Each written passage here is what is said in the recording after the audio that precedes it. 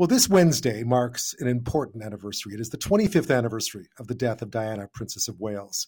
Many of you will remember, as I do, where you were when word of the 36-year-old having been involved in a serious car crash in Paris along her then boyfriend Dodi Fayed first broke, and where you were when her death was announced hours after that. It prompted, of course, an outpouring, really an avalanche of sympathy in the UK, across the Commonwealth, such as here in Canada, and right around the world. Remember, more than 1 million bouquets were left outside Diana's home at Kensington Palace in the days following her death. And in so many ways, the presence of the People's Princess and her legacy is still felt very deeply today, both inside the monarchy with how it works, our perception of it, and of course, far beyond. She was, as she admitted, a source of seemingly endless media attention and public fascination. Here she is speaking in 1993, following her separation from Prince Charles. When I started my public life 12 years ago, I understood the media might be interested in what I did. I realized then their attention would inevitably focus on both our private and public lives. But I was not aware of how overwhelming that attention would become. Diana speaking back in 1993. Well, few knew her in those years leading up to her divorce from Prince Charles and death. Then her equerry and later private secretary and chief of staff, Patrick Jephson. He was a former naval officer, is a former naval officer who worked as closely as anyone could with Diana as her senior advisor for much of the period between 1988 and 1996. And Patrick Jephson, now a consultant, journalist, broadcaster, New York Times bestselling author of books including Shadows of a Princess and The Meghan Factor, joins us now. Thank you so much for your time. Ben, good to be with you.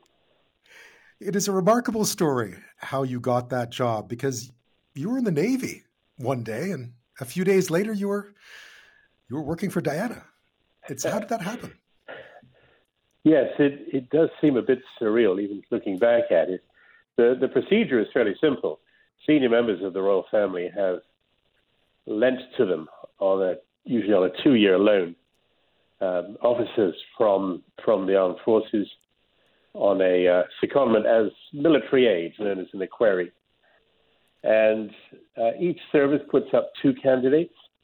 I was told I was one of the Navy candidates. It's not something you volunteer for. I was also told that I wasn't going to get the job.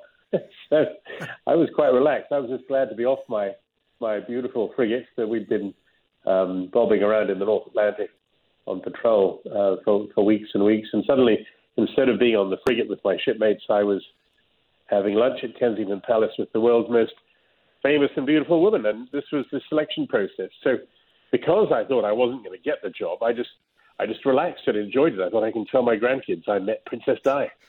And maybe because I was relaxed, we got on quite well, and she offered me the job. And then 2 years later, instead of going back to the Navy, because she and Charles were splitting up, she said, I want my own office, I want my own organization, and I want you to set it up and run it for me. And she said to me, Patrick, we're going to go conquer the world. And I could hardly say no to that. Certainly not. Well, you hardly couldn't. How was she? I mean, we know so much of Diana, the public figure, but it's very hard to imagine intimate Diana, day to day, the Diana that had to confront the media, the Diana that had to confront the ups and downs, the many ups and downs that you would have witnessed, that you would have helped her through. Well, Ben, that is the recurring question. What was she like? And I was just looking at my old diary. It is 35 years ago next month that I did that selection process, that lunch. And that was the first time people said to me, what was she really like? And for the last 35 years, I've been trying to find the ultimate answer. So I will try. I mean, it's easier almost to say what she was not. She is remembered as being very approachable and relatable and informal and empathetic. And she was all those things. But she was not the girl next door. She was very much an aristocratic woman. She was in many ways more royal than the royal family themselves. She had a kind of innately regal quality. And I think if you ask anybody who met her, they would say the same. She looked like a princess. She spoke like a princess. She acted like a princess, not least because she knew that if people were going to wait to see her for, hours and hours, she needed to make sure they were not disappointed. And also, and this is a very important point about her, she was a very disciplined person. She made her job look easy. She made it possible to be spontaneous and to be outgoing and approachable because she worked so hard on her preparation. I would do briefing folders for her. I would research things for her. And yet she would always want more. She was brilliant at devouring her briefing notes. She was meticulous, not just about her own appearance, but about the whole standard of her team. We were a very small little team, but she was insistent that we would be the best. She called us the A team.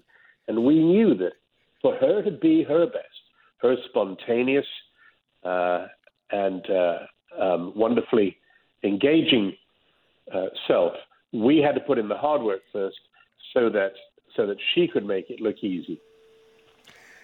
It's always been thought of that she was quite vulnerable. I think a lot of people remember back to her wedding day, the early Diana, but I've heard you describe her as being tough, that she was tough. She was a formidable person and someone who would not back down in the face of adversity. Yes, she was this fascinating mixture in a way. Certainly she was vulnerable, especially if you think about what an unhappy private life she had.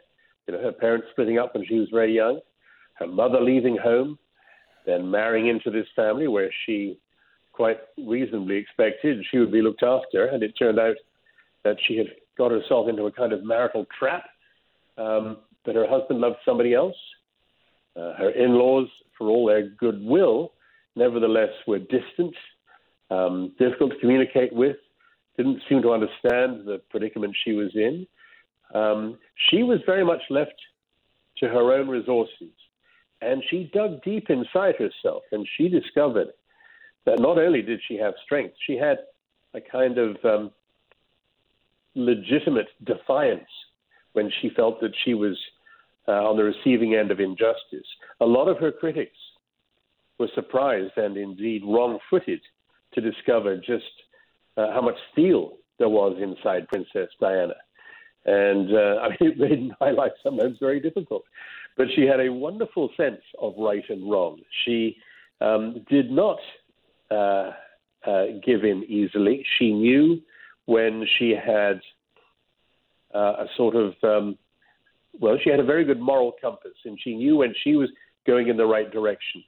And she was quite properly impatient with obstacles that I might put in her way. This is too difficult, or that would be contentious, or maybe, we should try it another way. She knew what she was trying to achieve. She had a vision. And because of that, she worked hard. She earned the love, affection, loyalty, respect that we still give her to this day. What did she make of the incredible obsession that the media had with her? This insatiable fascination, the paparazzi, the chasing. She mentions it in that clip that I played earlier on, how overwhelming it could be. Well, certainly she was the most public of public figures. But, it's also worth remembering that royal people, what we see of them is only a very, very small part of their lives. Most of the time, they do enjoy complete privacy. They have extraordinary material advantages. They are able to live lives of pretty unparalleled material well-being. Diana, though, just going back to her vulnerability, she was vulnerable because, as I said, of the private unhappiness she had. And she was able to recycle that into an understanding for other people who were excluded or unwanted. She said to me, Patrick, I can do this because I'm one of them. She meant that she had been unwanted, stigmatized. I mean, her critics leveled the accusation at her that she was mentally ill. So she knew what it was like to be on the receiving end of very, very unfriendly coverage. And she used that to develop her own empathy for people, for example, with HIV/AIDS, with leprosy, mental illness, addiction, homelessness. It's a very long list of gritty humanitarian causes she supported. And she did it so well because she was able to relate on an emotional level with the people she met. And that's not something that traditionally was what you expected from the royal family. I've heard you refer to it as putting the human in humanitarian. I'm speaking with Patrick Jephson. He is Princess Diana's former private secretary and chief of staff. We're talking about the 25th anniversary of her passing, which comes up this Wednesday. When we come back, a bit more about her legacy and how this day will be marked on Wednesday and how it should be marked, how she should be remembered. That's next. It is a great pleasure to have Patrick Jephson with us this half hour. He is Princess Diana's former personal secretary and chief of staff, worked with her for a decade. We're talking about her legacy, who she was, what she was like as we approach the 25th anniversary of her passing. Patrick, about her sons, she always seemed, to be protective of them as well, but also understood what it was that they would become. I remember you once saying that, most people tell their kids not to meet strangers or not to talk to strangers, but she had to encourage her children to talk to strangers because it was part of who they were.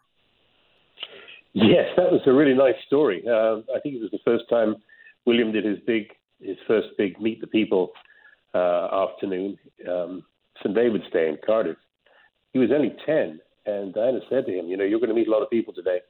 And you have to remember that meeting you is going to be a memory for them that's going to last the rest of their lives. For you, it may be only 30 seconds.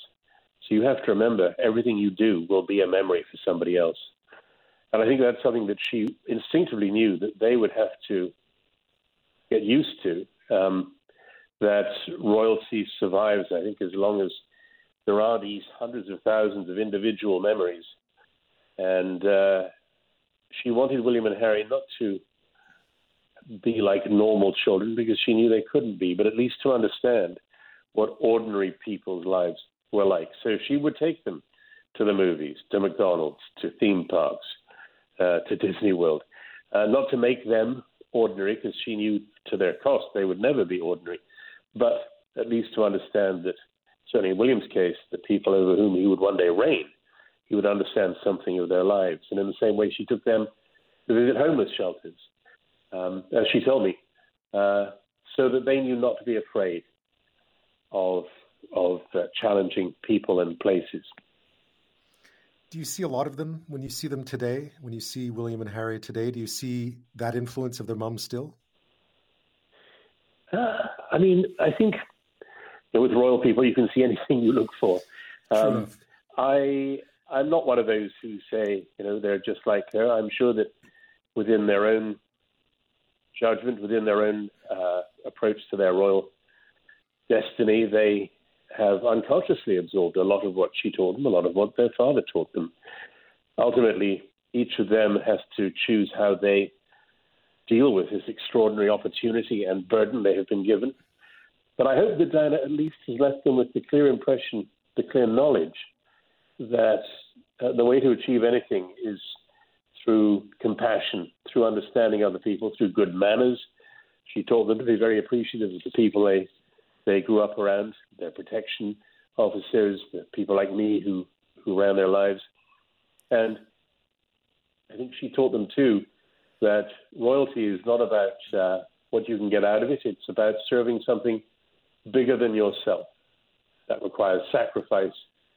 And it offers enormous rewards, but it is also extraordinarily isolating, can be very lonely, and therefore I'm sure she would have stressed for them the importance of finding wives who would be supportive partners in this extraordinary destiny they have. Did they? Well, I think it's too early to say. She, of course, it's interesting. The poignant thing for me is that I was with Charles and Diana long before they were separated and divorced, as well as afterwards. And when they were together, many listeners in Canada will remember this. They were a wonderful double act, absolute world beaters. They were terrific together. And I still am convinced that with a bit more help, they might have managed to get through the difficulties in their marriage, might still be the future king and queen, and Diana would still be with us. Unfortunately, I think when it came to it, there were more people who wanted them apart than together. And that is a mistake that she would not want anybody else to make. This is the critical thing, that being royal is teamwork. It does require people who understand the kind of life you're living to give you support, encouragement, to give you direction and constructive criticism. Diana lacked all that. At the end of a long day, somewhere in the provinces of England or on an overseas tour, she didn't go back to a friendly, warm, supportive family home. She went back to an empty apartment in a big, dark palace because her husband was away with somebody else. And that always would hurt my heart, that she would give so much in the day and yet receive so little in her own private life to replenish those emotional reserves that she gave so freely to those she met. I only have about 45 seconds, but a few words. How should we remember her on Wednesday? With gratitude and with a smile. I mean, it sounds rather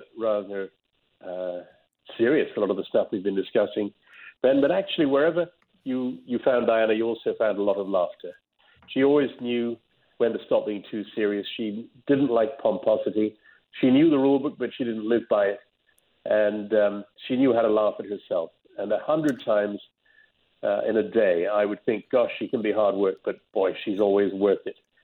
Best boss you'll ever had, my old captain said, and he was right. Patrick Jephson, much appreciated. Thank you so much. Thanks, Ben. Good night.